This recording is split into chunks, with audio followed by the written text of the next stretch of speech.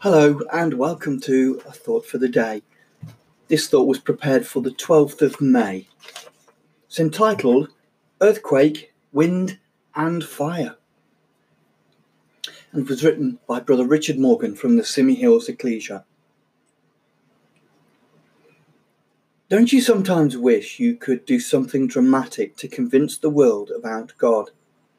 When you see the immortality and the atheism in the world, for instance, and could shake up the world? How much better would our preaching efforts go if we could perform miracles like they did in the first century? But faith doesn't work like that, does it? What we see with our eyes, however amazing it might be, can't generate faith. That was the experience of the children of Israel who wandered through the wilderness. Look at the emphasis on seeing in the opening verse of our reading in Deuteronomy 29. You have seen all that the Lord God did before your eyes in the land of Egypt, to Pharaoh and to his servants and all his land.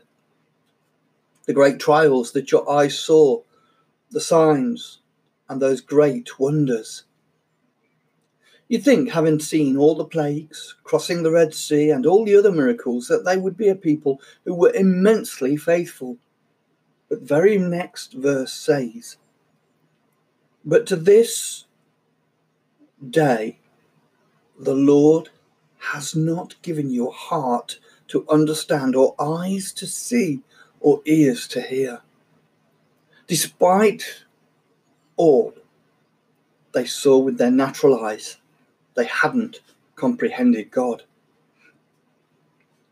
Elijah learned this lesson when he experienced his own personal exodus.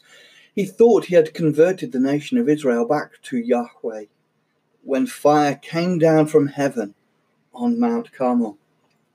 When the people saw it, they even cried, Yahweh, he is God. But in the 1st of Kings 19, the prophet soon realized the conversion was only superficial. In verses 5 to 8, he goes on his own exodus that includes angelic ministration, the provision of food and water, and a journey to Mount Sinai. It was there that God confronted him regarding his state of mind. Full of anger at what had happened, one of the reasons Elijah gave for being so angry was the people of Israel had forsaken your covenant. And here the prophet quotes from verse 25 of Deuteronomy 29. It is because they abandoned the covenant of the Lord.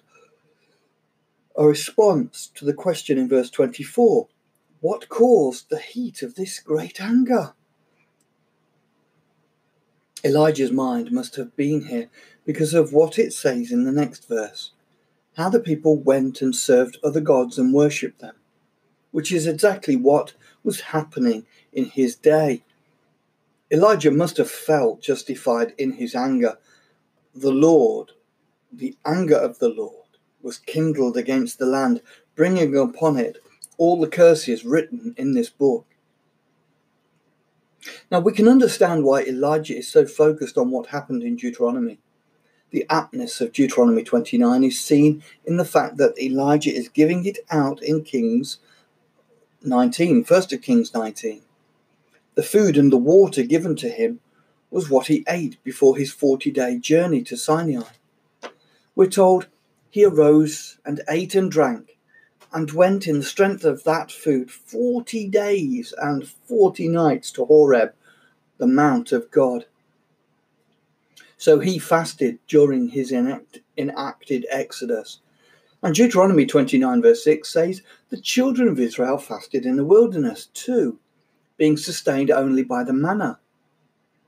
You have not eaten bread, and you have not drunk wine or strong drink. Plus, this is just the sort of chapter which fits with Elijah's personality, because it goes on to talk about the judgments that would come upon those who fell into idolatry. The Lord will not be willing to forgive him, but rather the anger of the Lord and his jealousy will smoke against that man And the curses written in this book will settle upon him, and the Lord will blot out his name from under heaven. And the whole land burned out with brimstone and salt. Earthquakes, wind and fire was what the people needed to jolt them out of their idolatrous way.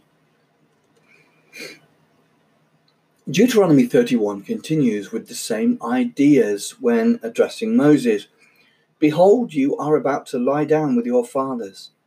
Then this people will rise and whore after the foreign gods among them in the land that they are entering, and they will forsake me and break my covenant that I have made with them. God's reaction is the same. Then my anger will be kindled against them in that day, and I will forsake them and hide my face from them, and they will be devoured.